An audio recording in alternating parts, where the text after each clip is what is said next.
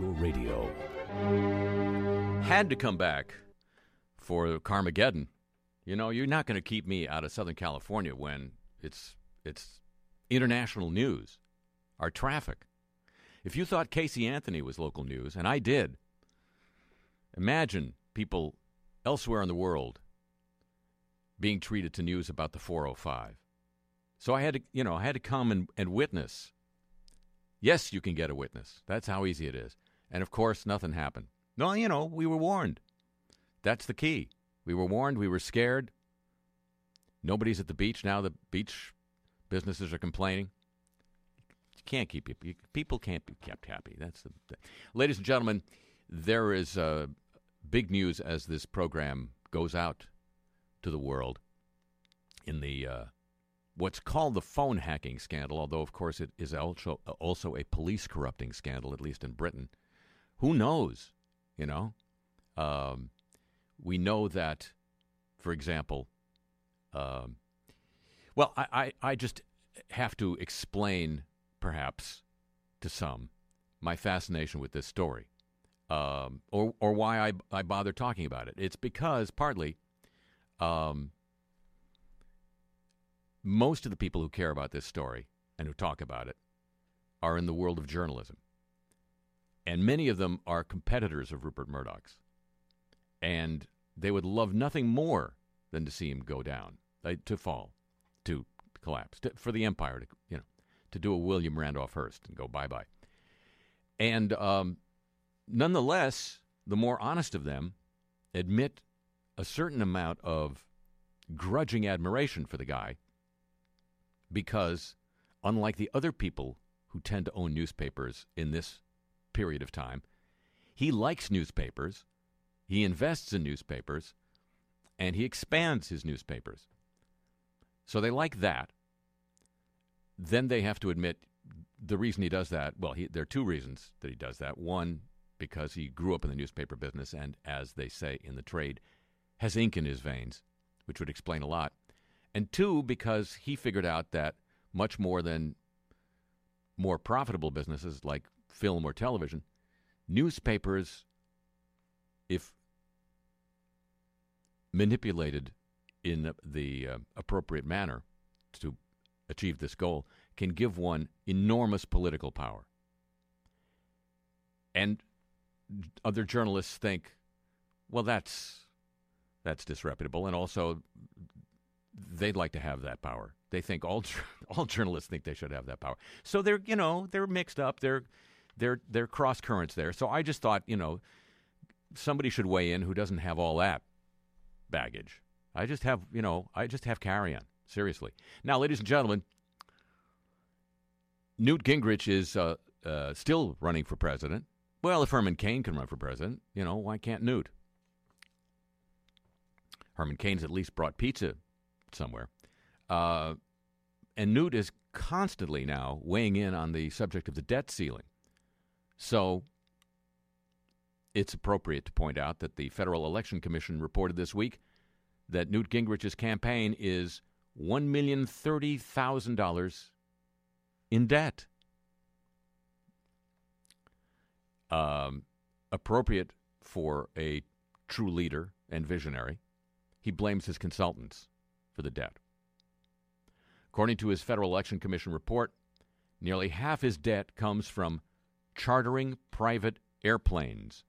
He owes about $500,000 to Moby Dick Airways. I don't name him. I don't shame him. Moby Dick Airways. According to his spokesperson, I guess is still getting paid, R.C. Hammond, says Gingrich was unaware of the financial situation until the consultants left. Once problems became apparent, Gingrich made changes, quote, part of which included replacing private travel with commercial, unquote. So in other words, Newt Gingrich's consultants shielded him from the knowledge that private planes cost more than commercial ones. All right, then. Those must have been good consultants. Ladies and gentlemen, in the buried lead department, you remember, well, maybe you don't, Harold Camping? He was the guy who said it was going to be the end of the world. Not Carmageddon. No, the end of the whole world. Using his denominational radio network, Family Radio, to propagate the word and having people buying billboards all over the place and all that. He suffered a stroke last month. And there's a story about that in the Oakland Tribune. Way down at the bottom comes this about Camping and his organization, the nonprofit organization, Family Radio. Camping took no salary in 2009, but loaned himself $175.5 million. Family Radio's board of directors approved the loan, whose purpose was not stated in the tax documents. Board members include Camping's daughter. Hey, if Roop can do it. Hello, welcome to the show.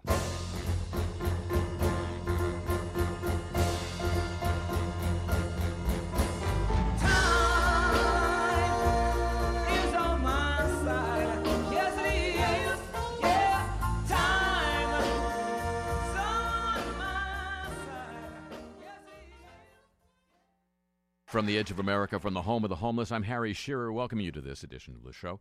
And who knew the TSA did a bad thing? According to a federal judge, airport body scanners that create unclothed images of passengers were improperly adopted by the TSA as a primary screening tool. That's according to a federal appeals court.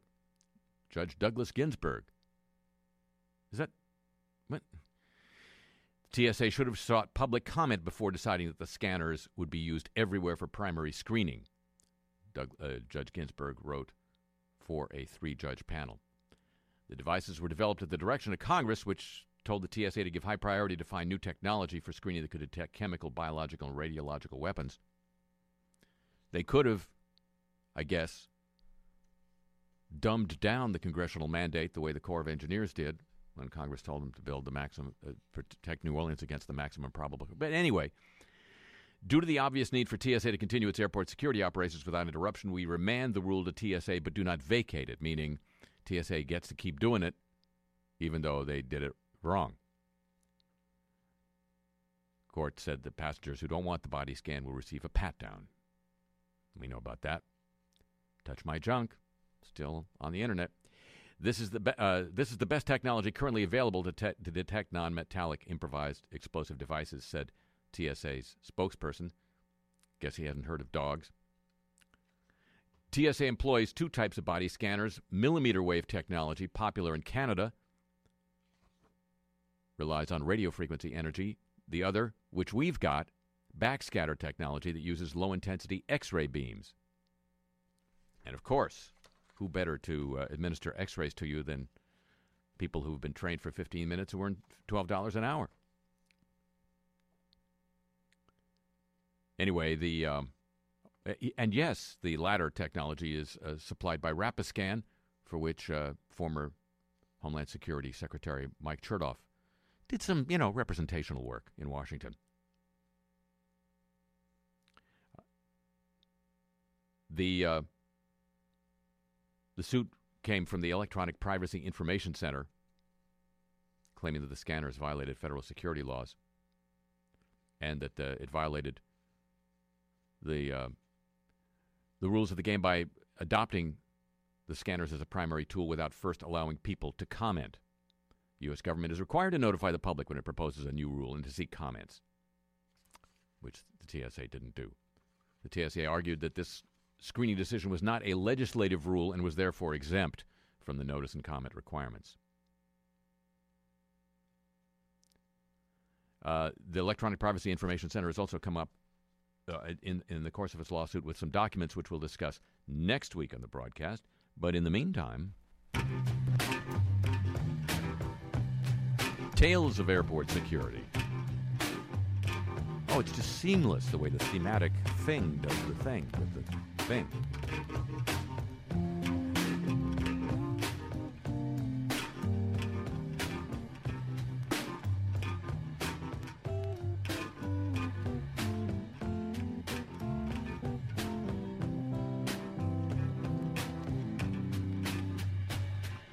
Dear Harry, Max writes. That's nice, Max. I had an interesting experience going through airport security recently at the Auckland International Airport in New Zealand, says Max. My partner and I were traveling from Auckland to Shanghai, and we'd just gone through the security checkpoint when she was pulled aside for extra screening. An older security worker opened up her carry-on bag and began rifling through her belongings.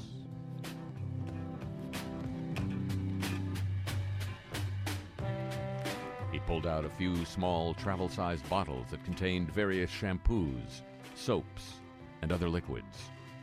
The containers were blank of any branded label and had been purchased because they were under the regulation carry-on size.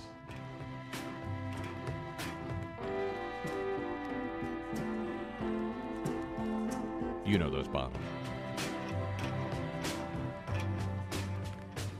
The screener said that because the bottles were unmarked and did not have a branded label, he would have to throw them away.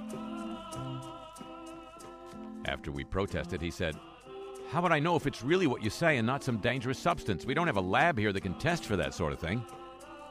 Unquote.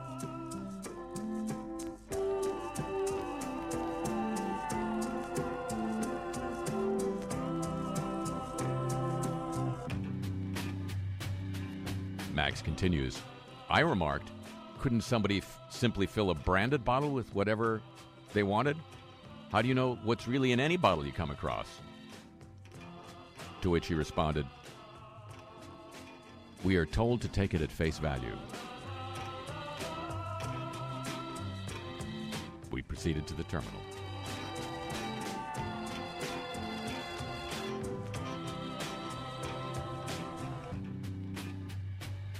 And Louise writes, Dear Harry, I've not heard you mention this, though I may not have heard every show. Really, Louise? Really? But I think, she says, that while we may or may not be safer due to the shoe removal rule, it has probably been a boon to podiatrists. For over 60 years, I've had bare feet exposed to gym floors, health club shower stall floors, dance studio floors, etc., and never contracted athlete's foot. But I was unlucky enough to have sandals and no socks when approaching security, and must have followed someone with the world's most intractable case of athlete's foot. Several trips to the podiatrist and steady applications of prescription creams have pretty much eradicated it after 5 years, and I now know that if one requests them, security has little paper slippers they will give you, so you don't have to literally walk in someone's footsteps. I'm willing to bet that the incidence of athlete's foot has risen dramatically since the security regulation began. As you say, radiation is forever, but athlete's foot can be years.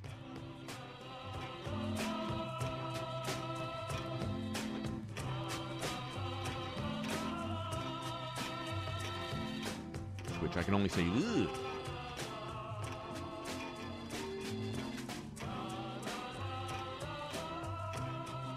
Tales of Airport Security, a copyrighted feature of this broadcast.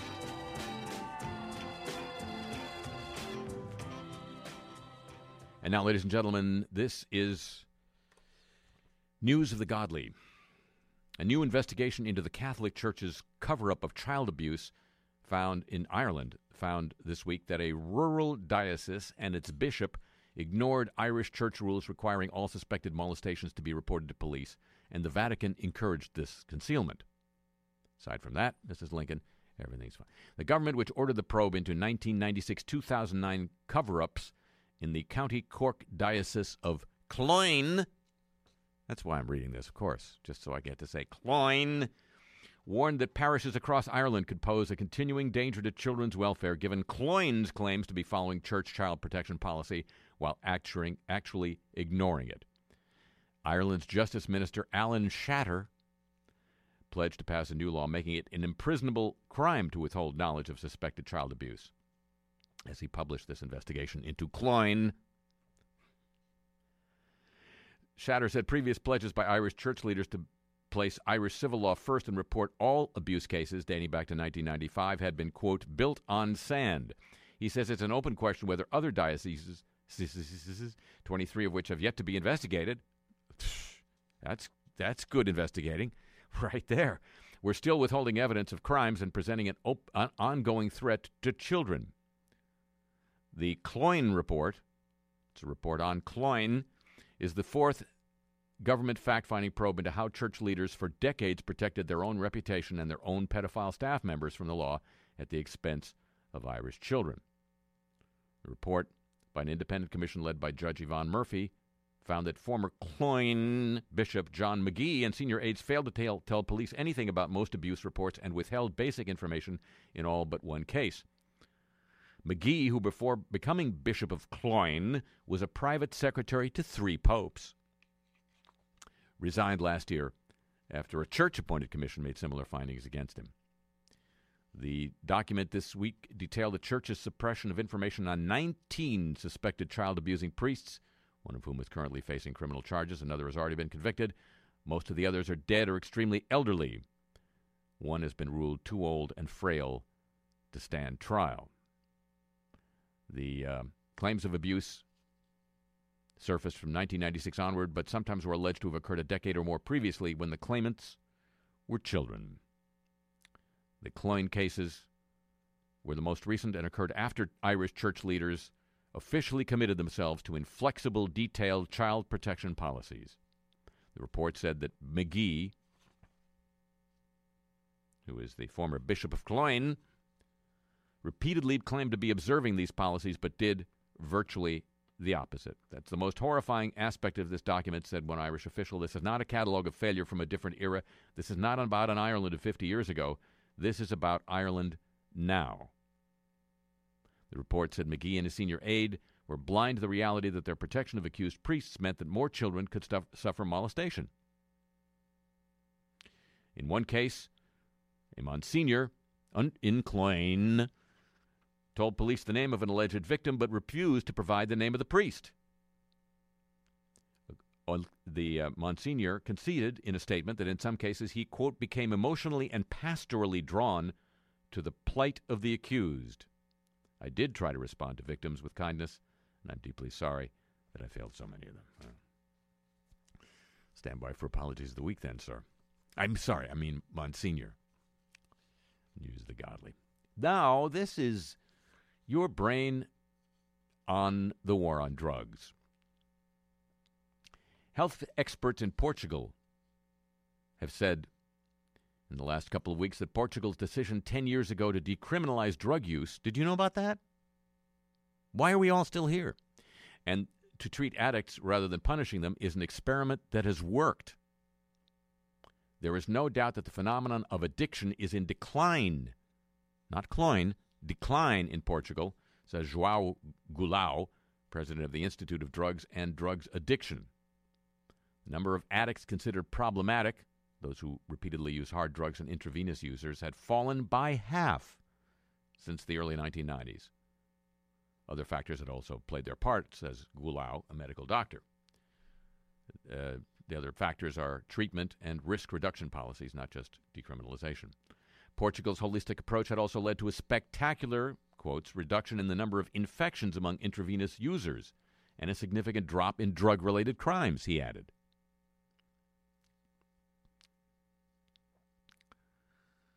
The law did not legalize drug use, but forced users caught with banned substances to appear in front of special addiction panels rather than criminal court.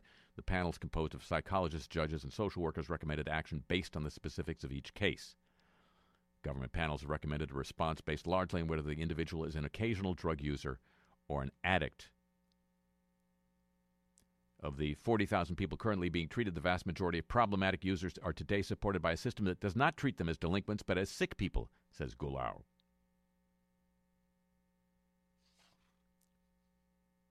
Drug use statistics in Portugal are generally below the European average and much lower than its only European neighbor, Spain.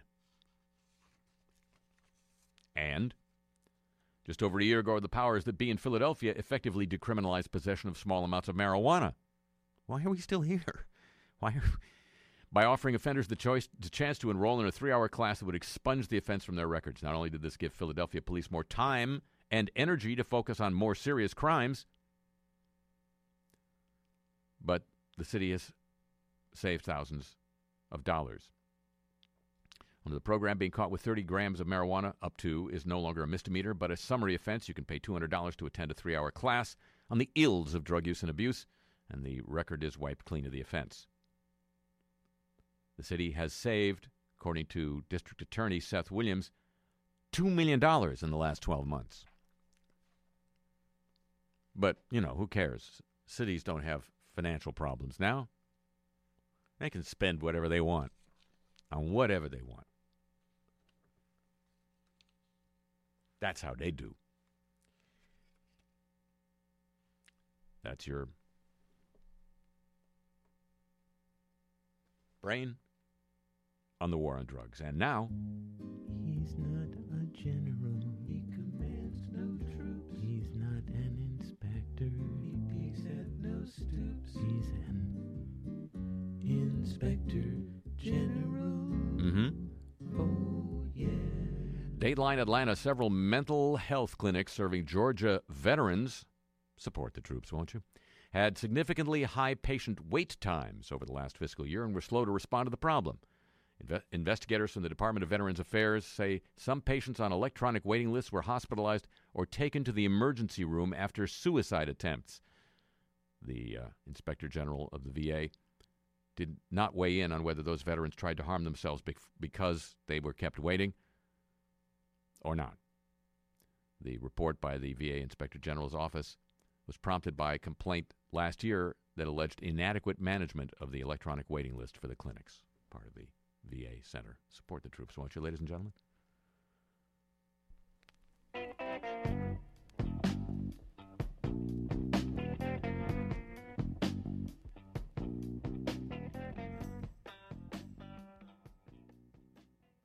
This is the show, and yes, that Archbishop of that diocese in Ireland has apologized, expresses remorse for the consistent failure to report abuse allegations. Oh, wait a minute. We need to have it's apologies of the week time. What was I doing? Racing ahead of my headlights. We're so sorry. And other Paul Harvey cliches. In a letter to be read out at all masses this weekend, the Archbishop of Cashel and Emly, Dermot Clifford, expresses remorse for the consistent failure to report abuse allegations, saying the people of the diocese were entitled to expect the complaints to be handled according to church guidelines. Really? You think? I'm sure you will still be experiencing many different emotions, including shock, anger, disappointment, and sadness at what is in this report, says the diocese's apostolic administrator. First, I wish to reiterate the apology which I made on the day to the many who have suffered horrendous acts of abuse perpetrated by some priests of the Diocese of Cloyne. The sexual abuse of children, particularly when carried out by those in positions of trust and responsibility for the welfare of children, is always a criminal as well as a sinful act. I also apologize again for the consistent failure to report allegations to the civil authorities and for the mistakes and omissions which were made over a number of years in the diocese. For this, I am truly sorry.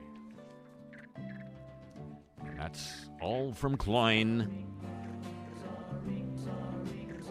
Dateline Fukuoka, Japan, Kyushu Electric Power Company apologized this week for the unethical attempt, their words, to make local citizens appear supportive of restarting its Genkai nuclear reactors during a government-sponsored television program as it released a report on its findings. However, Kyushu Electric President Toshio Manabe told a news conference he intends to remain in his post in order to restore public trust and to prevent further scandals like the one that occurred under his administration. Good thinking. Asking people to post comments with an act that goes against social and common sense and ethics, I sincerely apologize, said Manabe. According to the company's own report, a total of 141 people, including 45 Kyushu Electric employees, posted comments to the television program. The scheme was hatched with the involvement of senior company officials. The utilities vice president, Yasumichi Hinago, visited the Natural Resources and Energy Agency to apologize in person. Maybe he'll walk the plank. Oh, and one more from Cloyne. The bishop in question, the retired bishop actually, Dr. John McGee, has apologized from his hiding place in the United States. Give me your tired, your poor, your pedophiles. Bishop and your pedophile protectors. Bishop McGee issued a statement apologizing for failing all those who were abused by priests in the Diocese of Cloyne.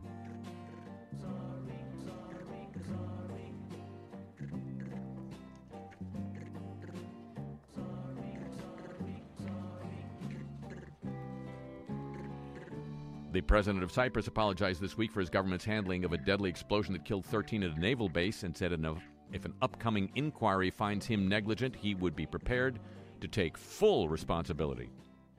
Dimitri Christofias promised in a national speech the 2 investigations into the blast would determine responsibility from the lowest to the highest level.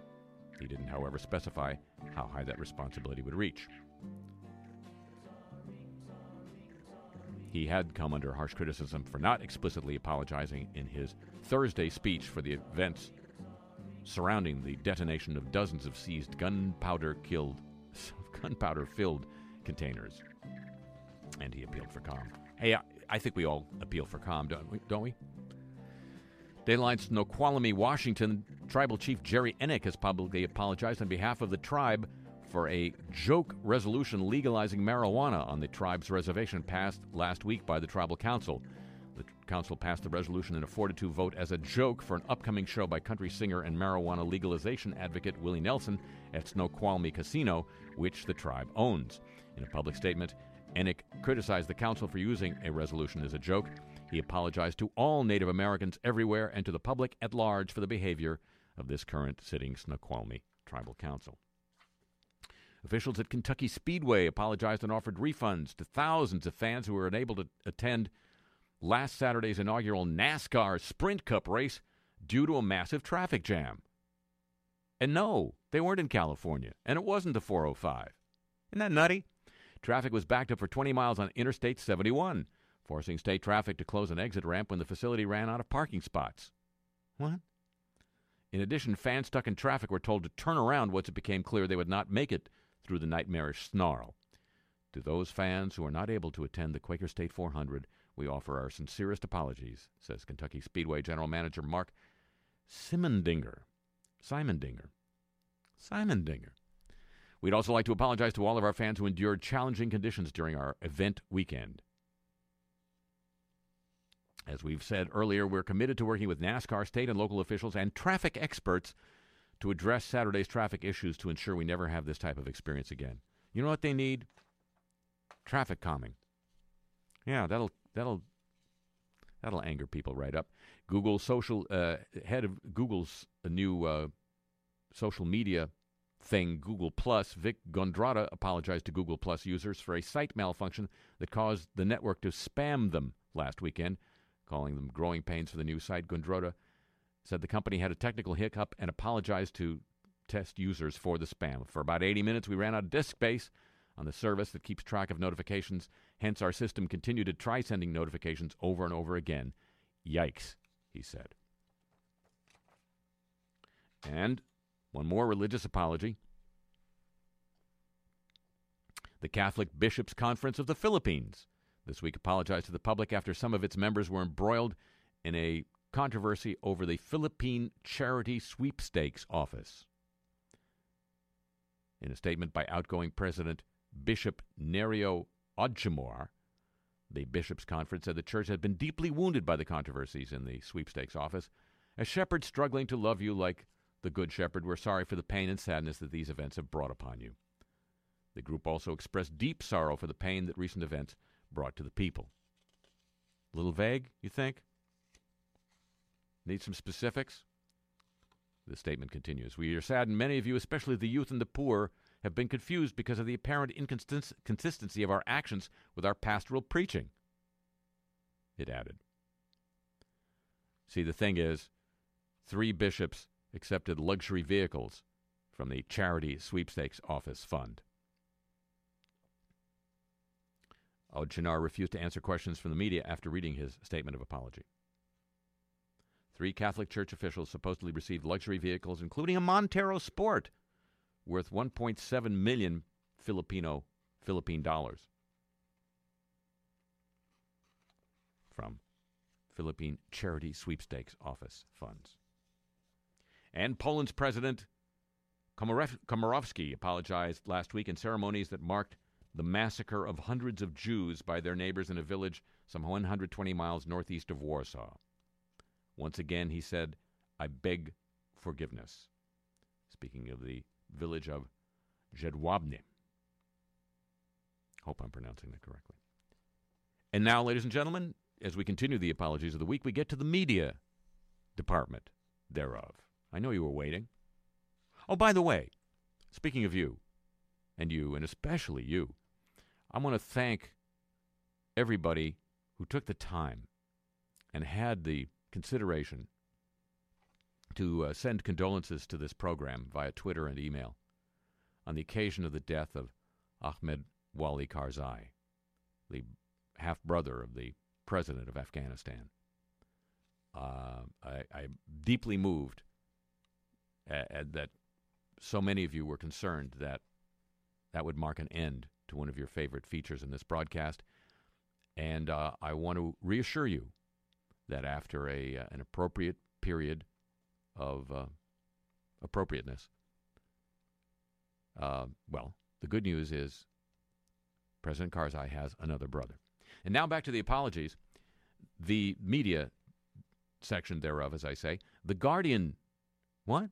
Yeah. The Guardian newspaper apologized this week for reporting that The Sun, part of Rupert Murdoch's News International empire, had obtained information about former Prime Minister Gordon Brown's son, not the Sun, the newspaper, the Sun, the kid, for medical records. The Guardian has played a pivotal role in revealing details of the News of the World phone hacking scandal, but it printed this one-paragraph apology. On page 36, the information came, in fact, from a different source, and the Guardian apologizes for its error. This is to correct a front page story a couple of days earlier that claimed The Sun discovered Brown's son had been diagnosed with cystic fibrosis by accessing medical records. Brown was in tears when he made the accusation. In Parliament, The Sun, the newspaper, not the kid, denied any wrongdoing and said the information came from a member of the public. And now, more, Rupert Murdoch held his head in his hands and repeatedly apologized to the family of murdered schoolgirl Millie Dowler, whose phone voicemail was hacked by the News of the World. He apologized to Millie's parents, Sally and Bob, and sister Gemma, and said, quote, "This never should have happened," unquote. I guess meaning the hacking, not the apology. I don't. Speaking outside the hotel where the meeting took place, the family's lawyer said, quote, "He was humbled," speaking of Rupert Murdoch, "to give a full and sincere apology to the Dowler family. I don't think," the lawyer continued, "somebody could have held their head in their hands and said sorry so many times," unquote. By the way, in case you didn't know, the News Corporation on Thursday hired the crisis management consultancy now I'm blanking on the name. I'll get it to you. Anyway, they hired a nationally known crisis management firm to help them with this thing. So now, yes, he's humbled. After meeting with the Dowler family, Murdoch emerged on the hotel steps and said, "We will find out what happened, and I apologized. I have nothing more to say."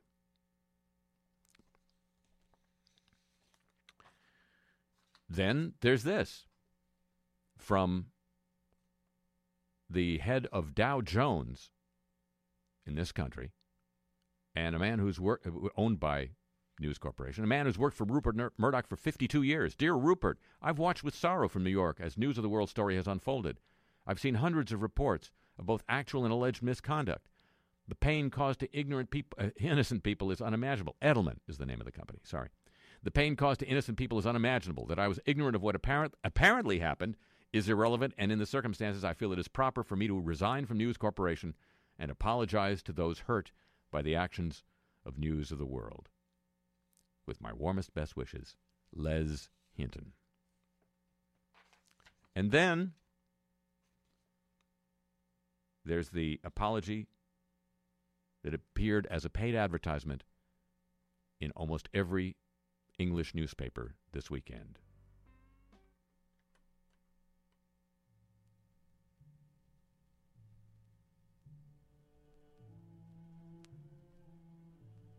We are sorry. The news of the world was in the business of holding others to account. It failed when it came to itself. We are sorry for the serious wrongdoing that occurred.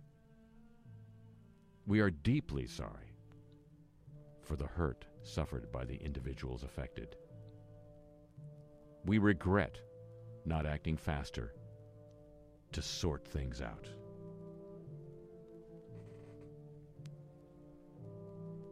I realize that simply apologizing is not enough. Our business was founded on the idea that a free and open press should be a positive force in society. We need to live up to this.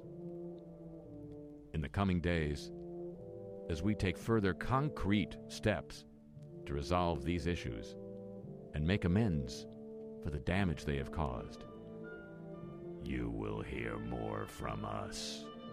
Sincerely, Rupert Murdoch.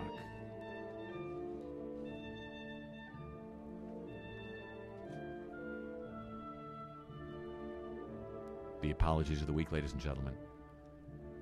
A copyrighted feature of this broadcast. And now, on a totally different subject and relating to totally different people.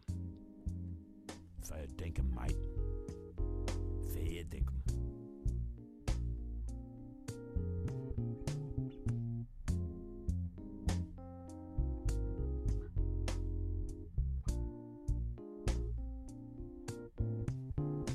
Oh, your ladies, friends, leave 'em in a pile, and then he'll flash his toothiest smile. He'll enjoy the most humble of humble pies, but don't stand too close. Oh no, when the crocodile cries, crocodile cries, crocodile cries, crocodile cries.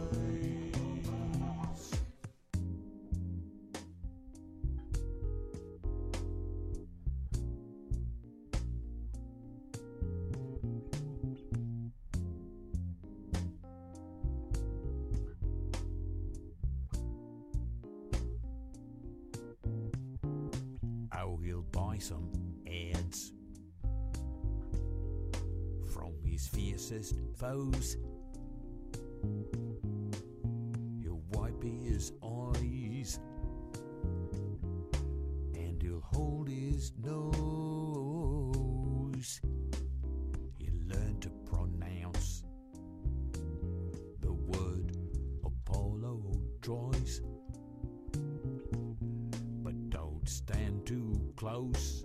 Oh no, when the crocodile cries, crocodile cries, crocodile cries, crocodile cries.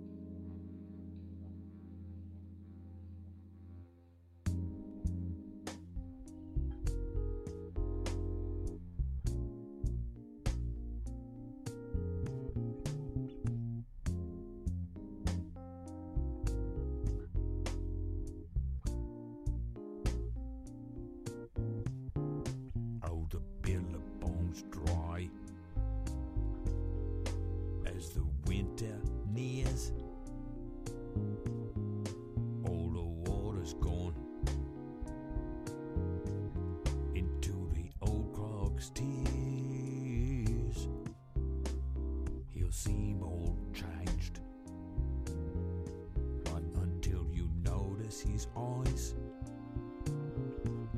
But don't get too close, oh no. When the crocodile cries, crocodile cries, crocodile cries, crocodile cries. Old Croc's got a temper, everyone's aware. He's into sharing as long as it's the controlling share. Looked up one morning, didn't see the sky, so don't stand too close. When the crocodiles cry,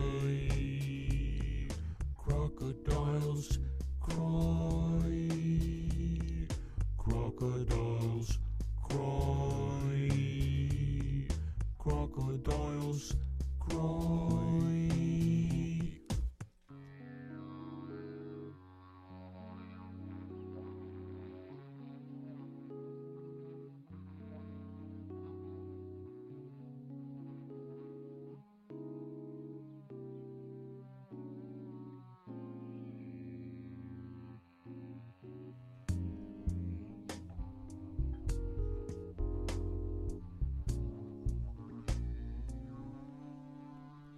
Soon nobody's left but the kith and kin, still reassured by the old Croc's grin. But even they may be in for a big surprise. Relax, oh no, when the crocodile cries, crocodile cries, crocodile cries, crocodile cries. And now, ladies and gentlemen,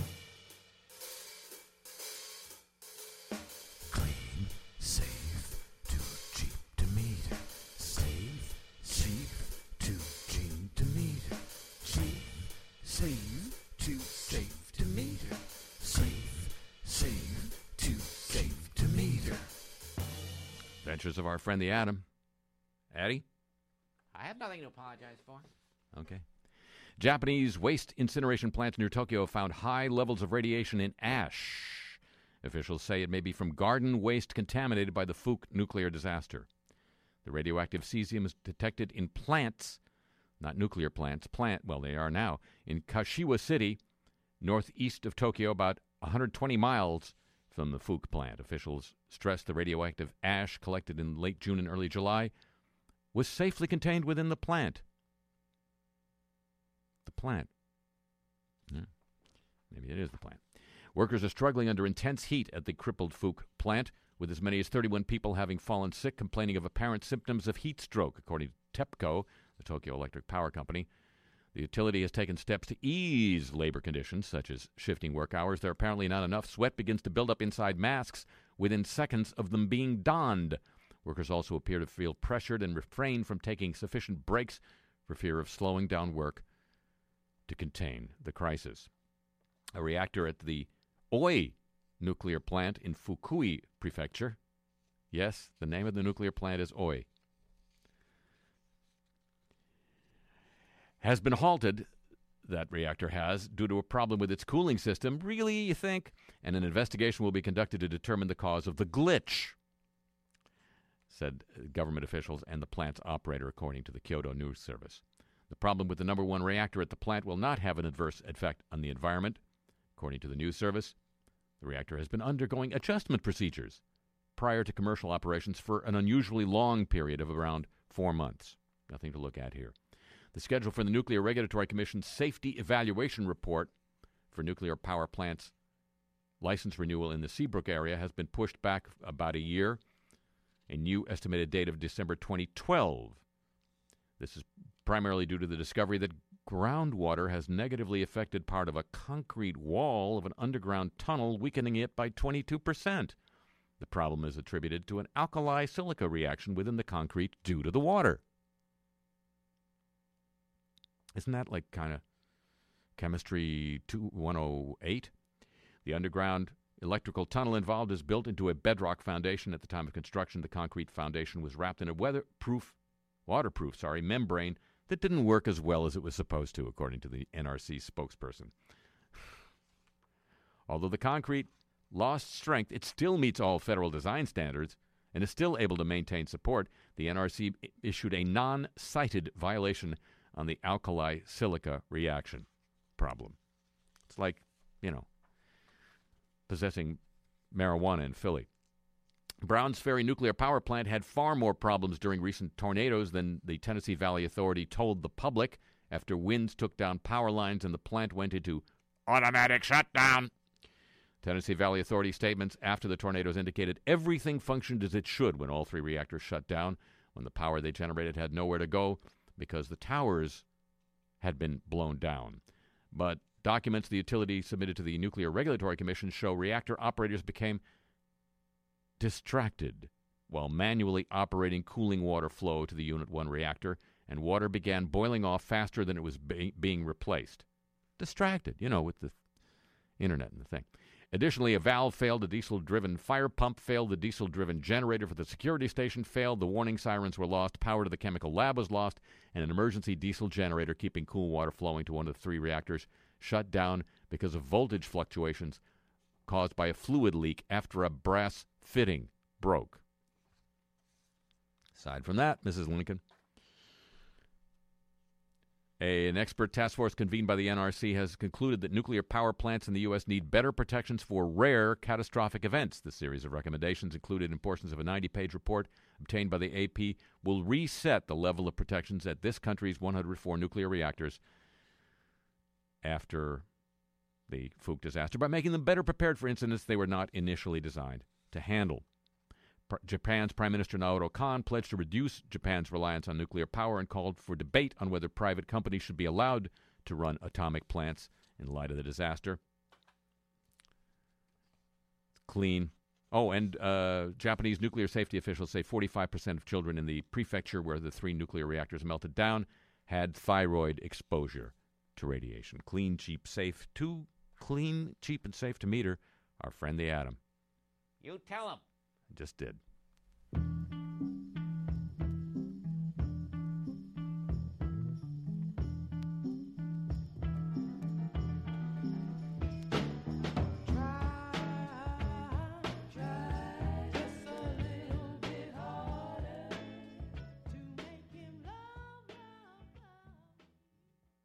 And Lo Show says so long to Jerry Ragavoy.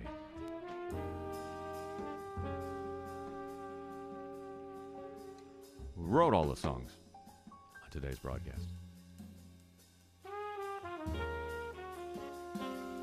And many more.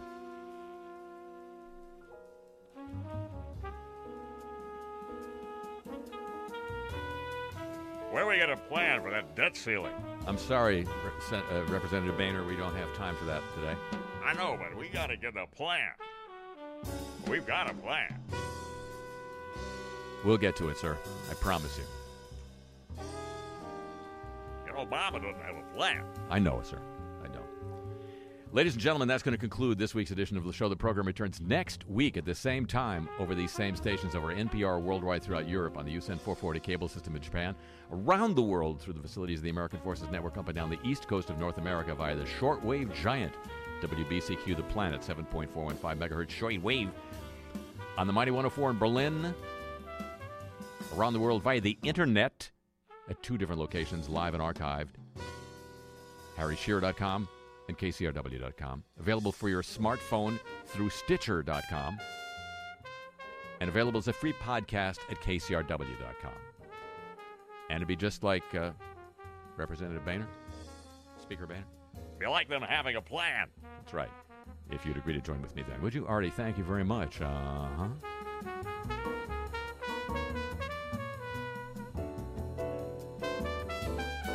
tip of the show chapeau to the San Diego, Pittsburgh, Chicago, and Hawaii desks. Thanks, as always, to Pam Halstead. The email address for this broadcast and the playlist of the music heard on this broadcast available at harryshearer.com. I'll be in Washington, D.C. tomorrow, Monday, Baltimore, Tuesday, up and down the East Coast this next 10 days with The Big Uneasy, Wilmington, Long Island, Boston. Check theBigUneasy.com for information. And this program is on Twitter. Join the almost 40,000 followers at The Harry Shearer.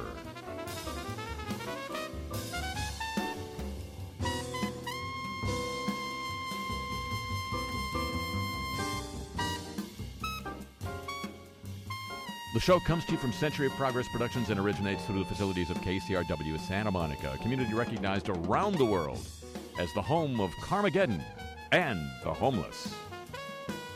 Sounds like a sitcom, but it's so long from Santa Monica.